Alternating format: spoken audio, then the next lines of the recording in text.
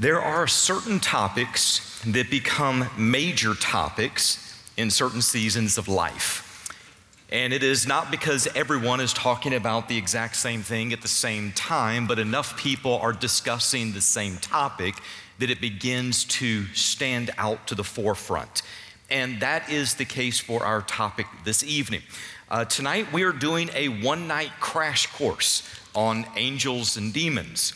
And as you might imagine, with a topic like this, specifically angels and demons, there are people who might think, well, that's good information, it's nice Bible trivia, but maybe it's not completely necessary for somebody who is wanting to walk close and clean before God.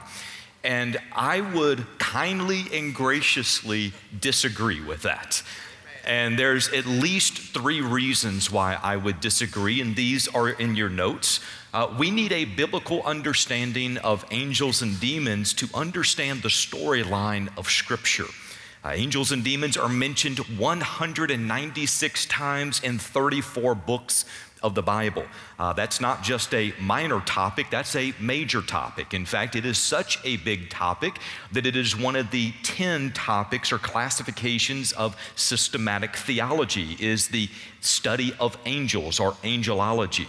Angels and demons, they play a major part in the fall of humanity, in the protection of the saved, communication between God and humanity, ongoing struggles we face, end-time events, and so much more. It is impossible to fully understand the storyline of Scripture if we don't have some grasp, some foundational knowledge of angels and demons. A second reason we need a biblical knowledge of angels and demons is to recognize the real battle. Scripture's clear. Ephesians chapter 6, verse 12. For our struggle is not against flesh and blood. It is not against that person that you are upset at with work. It's not that neighbor who keeps getting on your nerves. It is not that family member that causes a ruckus at every family reunion. Our battle is not against flesh and blood. According to Scripture, it is against the rulers, against the powers, against the world forces of this darkness, against the spiritual forces of wickedness in the heavenly places. Based upon Scripture, there is a spiritual reality that is just as real, if not more so, than the physical reality that you and I see around us. In this spiritual reality, there is a war that is being waged for the souls of humanity, for human potential, and for the future of humanity. And this is a battle that is being fought through spiritual influences, those influences being God and angels and Satan and demons. We need a biblical knowledge of what's going on. We also need a biblical knowledge of angels and demons to avoid deception. The only way to avoid deception is to know truth. And there is a lot of false, potentially harmful information that is related to angels and demons. There are tens of millions of people around the world who worship angels, who use mediums in order to communicate within the angelic realm, and even attempt to replace God with angels. In Joan Anderson's book, Where Angels Walk, she said, and I quote, "Angels offer a form of spirituality devoid of Jesus and God. The search is on for spirituality, but not spirituality with God." End of quote. Time magazine picked up on the angels craze of the 1990s. If you were alive in the 1990s, you probably remember. Everything was being touched by an angel. Everything was revolving around angels. There was a little cherubim and seraphim and all sorts of angels popping up everywhere. Time magazine gave this quote: "For those who choke too easily on God and His rules, angels are a handy compromise. All fluff and meringue, kind and non-judgmental. They're available to everyone, like aspirin." End of quote. Now, I don't know where they got their intel on angels, but they did get it from the Bible. The description of all fluff and meringue is not the description you find of angels in the Word of God. We live in a culture where people want spirituality, but they want it without God. Sometimes they want it without truth. If you do not know what Scripture says on this topic, if you do not know how angels and demons fit within the storyline of Scripture, if you do not know how they impact your life today, you're in a position that you can be easily deceived. There is no way that I could cover everything the Bible says about angels and demons inside of one sermon. But there is a way, Lord willing, that we're going to give enough of a foundation tonight that would give people what they need to grow in their study and in their understanding for the rest of their life. So we got a lot to cover this evening, and we're going to cover that from three perspectives. Tonight's topics are almost going to sound like categories in the game show Jeopardy! So if you happen to be scanning through your notes, you will find that the first category is according to Scripture. Then it's going to be, it's a common misunderstanding. And then, what should I know or what should I do with this information? Those are the categories we are covering tonight, but we're going to begin with prayer. Let's pray. Heavenly Father, in the name of Jesus, we ask tonight that you would guide us into truth. Lord, may our minds, may our hearts, may our focus be so clear through the word. In Jesus' name, amen. So we're going to begin with a definition. If we're going to talk about angels and demons, let's start with a definition of angels. Angels are spirit beings created by God. Simple definition. There are three main categories of angels that are mentioned in Scripture: seraphim, cherubim, and archangels. Based upon multiple texts like Isaiah 14, Ezekiel chapter 28, in Revelation chapter 12, verses 3 through 4, it appears that at least a third of the angels rebelled against God alongside of Lucifer, alongside of Satan, and they are now called demons. So here's the clear differentiation. Same in essence, dramatically different in character, motives, function, loyalty, and eternal future.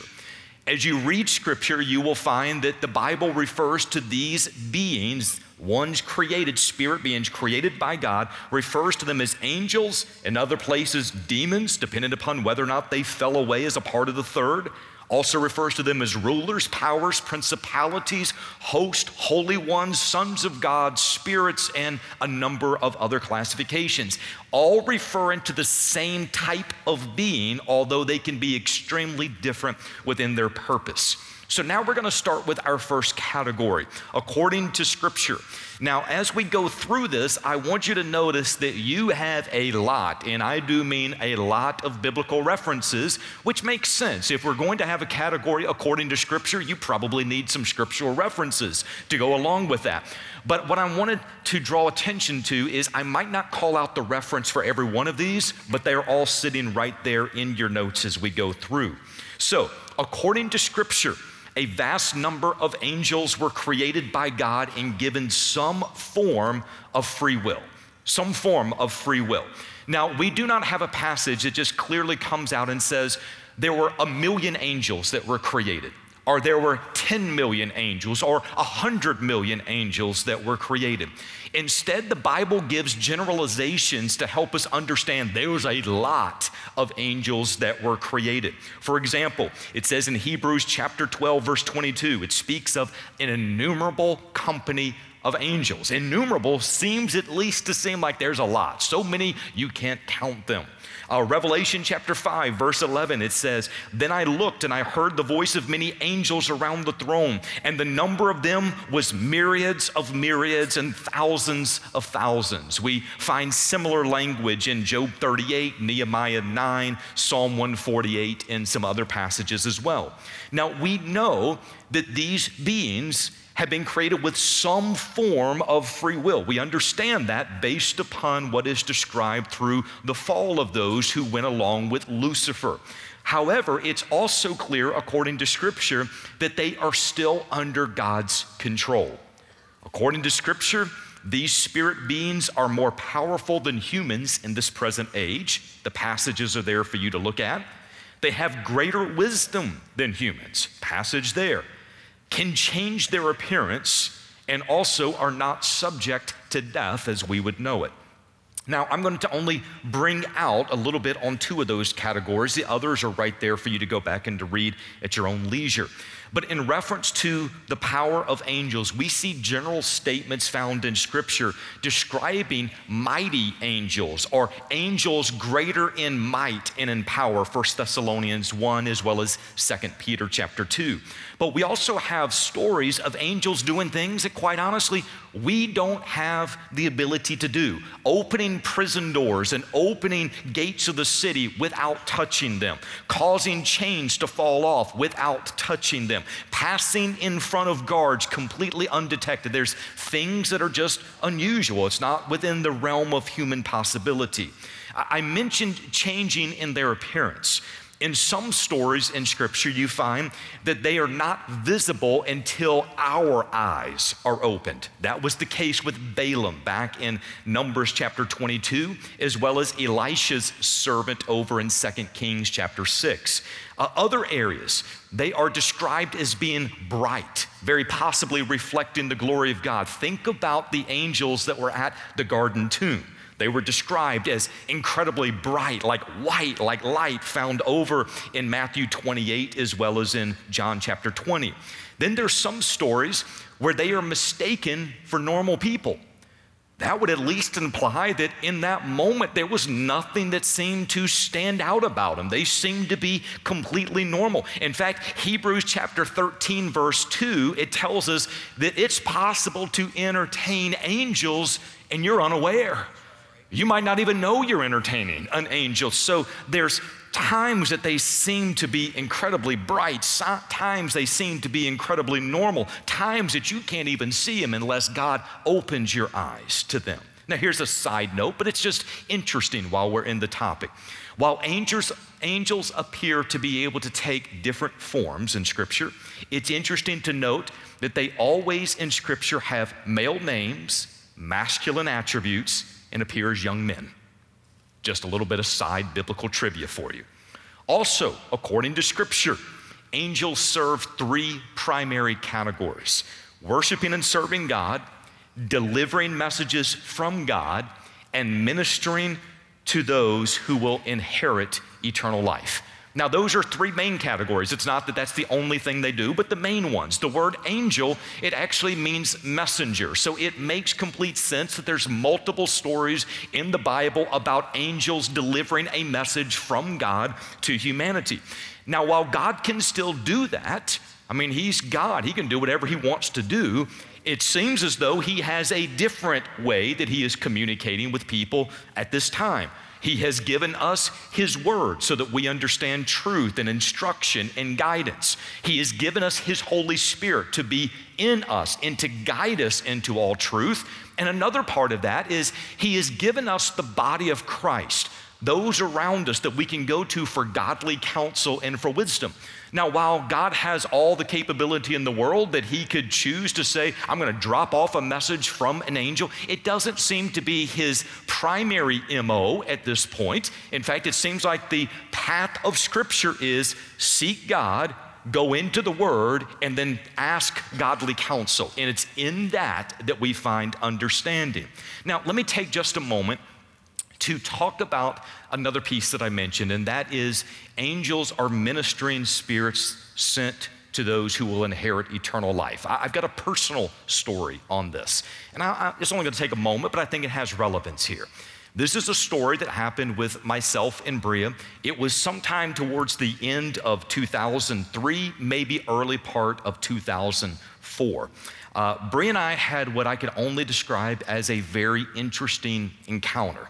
I got up early in the morning, like I always do. I followed my normal routine, like I always do. Ate breakfast, drank a gallon of coffee, had a devotional time. Then I went to the gym. I was still going to a physical gym at that time.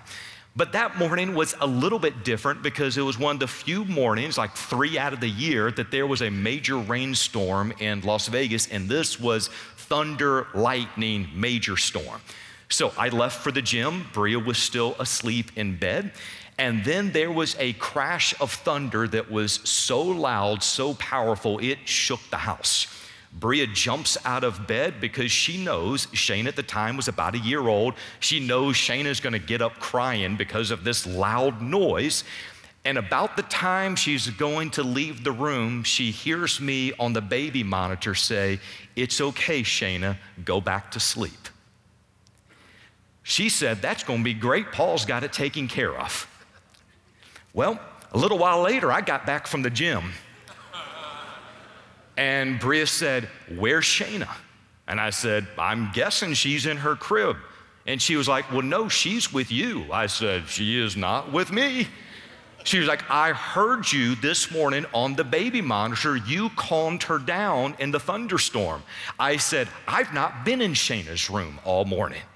And about that time, our hearts sunk. We were like, who is in Shayna's room right now? We ran up the stairs, and Shayna was sound asleep in her crib, no issue whatsoever. So Bria and I had what we could at least describe as an interesting morning. Later that day, I was talking to a pastor friend of mine. I was explaining what happened at our house. Like, that's just a different morning. I was like, I need to process what happened with somebody else. And he asked this question. He said, "Paul, did the voice calm or scare Shayna?" I said, "It calmed her." He said, "Let me show you a passage." He took me to Hebrews chapter 1, verse 14. And this is what it said. "Therefore, angels are only servants, spirits sent to care for people who will inherit salvation." He said, "Paul, it's at least possible you all had an angelic encounter this morning." Now, here's what I will say. I'm not gonna be dogmatic one way or the other. I'm not gonna say I know with 100% certainty that it was an angel on the baby monitor. I don't know.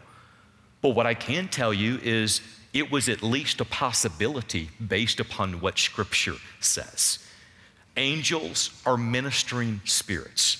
They ministered to Jesus after the temptation in Matthew 4. They warned Lot and his family before Sodom was destroyed. They guard people according to Psalm 91. They encouraged the Apostle Paul on his missionary journeys. Acts chapter 27, they shared God's will in Revelation chapter 1. They are ministering spirits sent as God determines.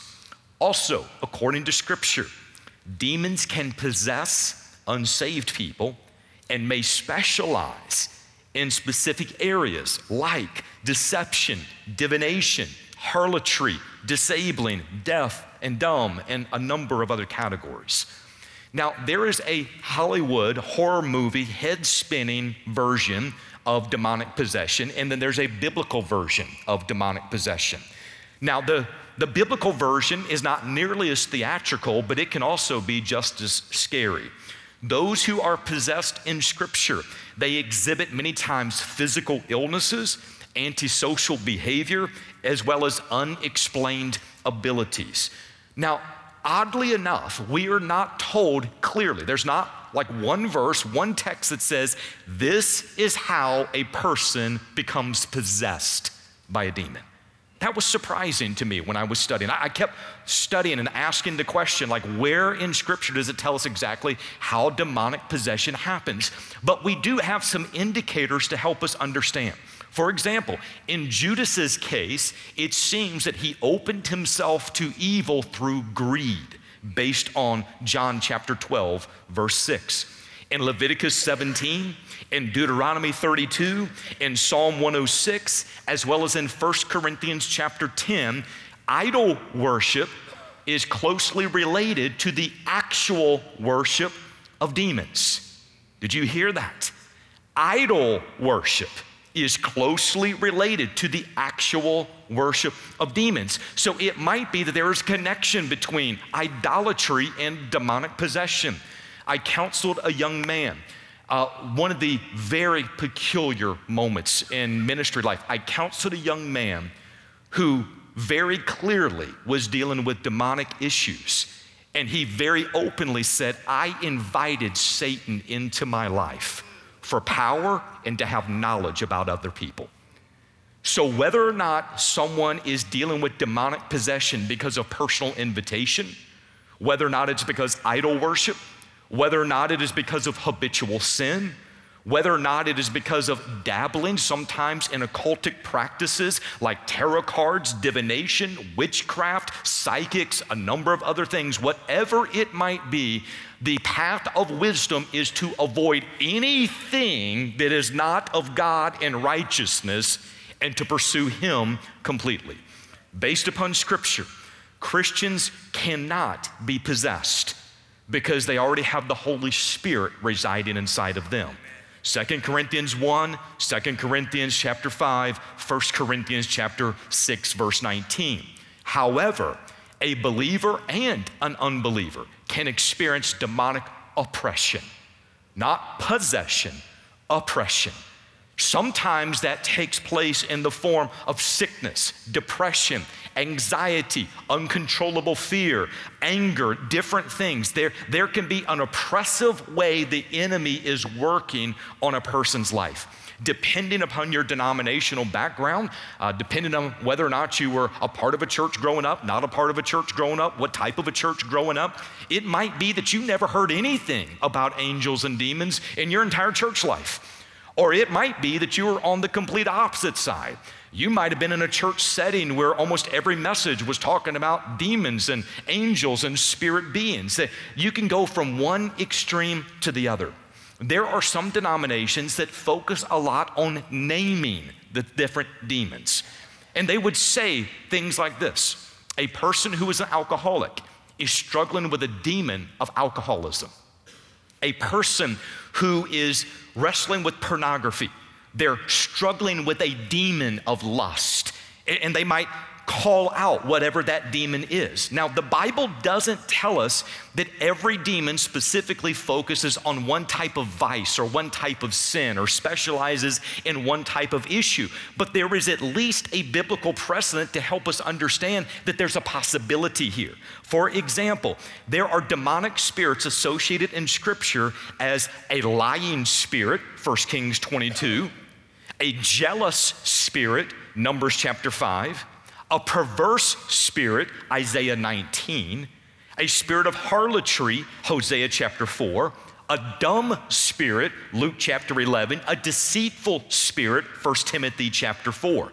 So there's any number of ways in which Scripture describes these demonic influences, and sometimes there's an actual type of sin that is connected with them. So at this point, you know who angels and demons are. You know what they are, you know what they do, you know how they're different from humans. You also even know how they might impact your life right now. All of that is from Scripture. Now let's switch our categories. Let's talk about it's a common misunderstanding. It is a common misunderstanding that people are to pray to and to worship angels. Both prayer and worship should be offered to God alone, because God alone is worthy of prayer and worship. Matthew chapter 4, verse 10 says, "You shall worship the Lord your God and serve Him only." Colossians chapter 2, verse 18 says, "Let no one keep defrauding you of your prize by delighting in self-abasement and in the worship of angels."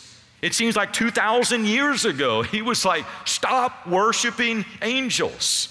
You'll even find probably one of the most interesting texts on this, Revelation 22, 8 and 9.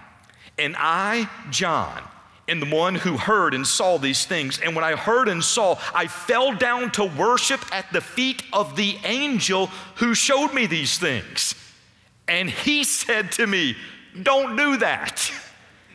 I'm a fellow servant of yours and of your brethren, the prophets, and of those who heed the words of this book. Worship God.'"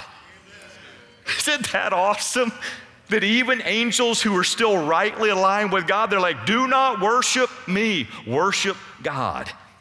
And by the way, if you'll remember, it was the worship of a former angel that was a part of the temptation of Jesus in the wilderness. This is what Satan said to Jesus, Matthew chapter 4, 9 and 10. "All these things I will give you if you will fall down and worship me." Then Jesus said to him, "Away with you, Satan, for it is written, you shall worship the Lord your God, and him only you shall serve." Praying to angels and worshiping angels is strictly forbidden in Scripture. It's a common misunderstanding that people become angels when they die. Maybe you've heard somebody say something like this: "I'm sure my dad has his wings by now in heaven." Or maybe you've heard somebody say, "My mom is now my guardian angel in heaven." And many times people are simply saying what they've heard others say. Sometimes they don't know. I'm not trying to be ugly, I'm not trying to be hurtful, but there's nothing in Scripture that would say people become angels one day when they die. At death, the Bible does say the spirit of the person is separated from their body. The spirit of the believer enters the presence of Christ in heaven, 2 Corinthians 5. The spirit of the unbeliever goes away from the presence of God to hell, Luke chapter 16. There is no mention of anyone becoming an angel. In fact, another way of saying it would be this: angels are created beings. They are not reconditioned humans. It's a common misunderstanding that all sickness has a demonic source. Now, you can make a biblical argument that all sickness is connected back to the fall. I believe that 100% based on what we find in Scripture. There was no sin, there was no sickness, there was no death, there was no disease, all of those things prior to the fall. But it is a misunderstanding to say that every form of sickness somehow has a demonic oppression that comes with it. Now, there are absolutely cases in Scripture, multiple stories in Scripture of people who have been delivered, and when they were delivered, very clearly, there was a demonic entity. There was a force that was with them in that moment. You find that in the boy who suffered seizures, Matthew 17, the mute man in Matthew 9, the woman who was bent over and unable to stand up, Luke chapter 13, the blind and the mute man in Matthew chapter 12. All of those, when they were healed, there was a demon cast away from them, cast out of them, and when they're healed, all of a sudden the demon's gone and they're healed. Their body is right. But there's also stories that that's not the case in. For example, in Matthew 8 alone, Jesus healed Peter's mother-in-law, the leper, and the paralyzed servant. In Matthew 9, he healed the paralytic, the blind men, the woman with the issue of blood, and he brought a dead girl back to life. And in all of those stories and many others, there was no mention of demonic possession or oppression. Those people were sick. Sick, whatever that, sick. So our final category is, what should I do with this information? I've got one suggestion as best I can understand from Scripture. Remain mentally alert to the battle around you while staying completely focused on Christ. Are angels and demons real? Yes. Is there a spiritual battle that is being waged for souls and human potential and the future of humanity? Yes. Can that battle be manifested in relational conflict in your life? Yes. Are there trials that we are facing day after day that many times have a demonic influence? Yes. Are there sinful enticements that people go through that can be linked back to demonic influence and enticement? Yes. We understand Ephesians 6, for our struggle is not against flesh and blood. It's good to know what Scripture says on this topic. It is good to see how the enemy may be using things in your life against you. It is good to avoid activities that the enemy has used and to pray in accordance with the spiritual armor that God has given you. All of that is good. But I would caution you about taking too much time to study Satan. Do not take a lot of time to study Satan. You may very well find that your curiosity is met with a level of information that you don't want to know. Keep your focus on Jesus. Focusing too much time and attention on the enemy is not only dangerous, it can be distracting. It doesn't matter if you can name every demon out there. Listen, in the end, there's only one name that really matters, and his name is Jesus. 1 John chapter 4, verse 4 says, greater is he who is in you than he who is in the world. Hebrews 12, chapter 2 tells us, fix your eyes on Jesus, the author and perfecter of the faith. Be informed, be biblical, know what Scripture says, remain alert, remain vigilant, keep your focus on Jesus, keep pursuing Jesus. Everything God desires to do in and through your life, He will accomplish out of the overflow of your relationship with Him. That includes preparing you and walking you through battles, spiritual warfare. God is our refuge. He is our fortress. He is our present help in times of need. He is worthy of our time, and He alone is the one we're called to pursue. Keep pursuing Him. But keep your eyes wide open. Pray like you're in a battle. Recognize that there are things that happen in this world you will not be able to explain in human terms. And when it happens, you say, God, you know what I don't know. You see what I don't see. You have power that I do not have. Wisdom that I could never even understand. So I submit to you. Would you bring victory in my life in this area? Let's pray. Heavenly Father, thank you, Lord, for your word. Thank you for the victory. Thank you for the insight. Thank you for the life we have with your Son. We ask this evening, God, that you would protect the hearts and minds of your people. God, may we know what we need to know to walk in victory, but Lord, may we not get distracted on things that can take us away from simple, wholehearted devotion to you. We love you and we're grateful.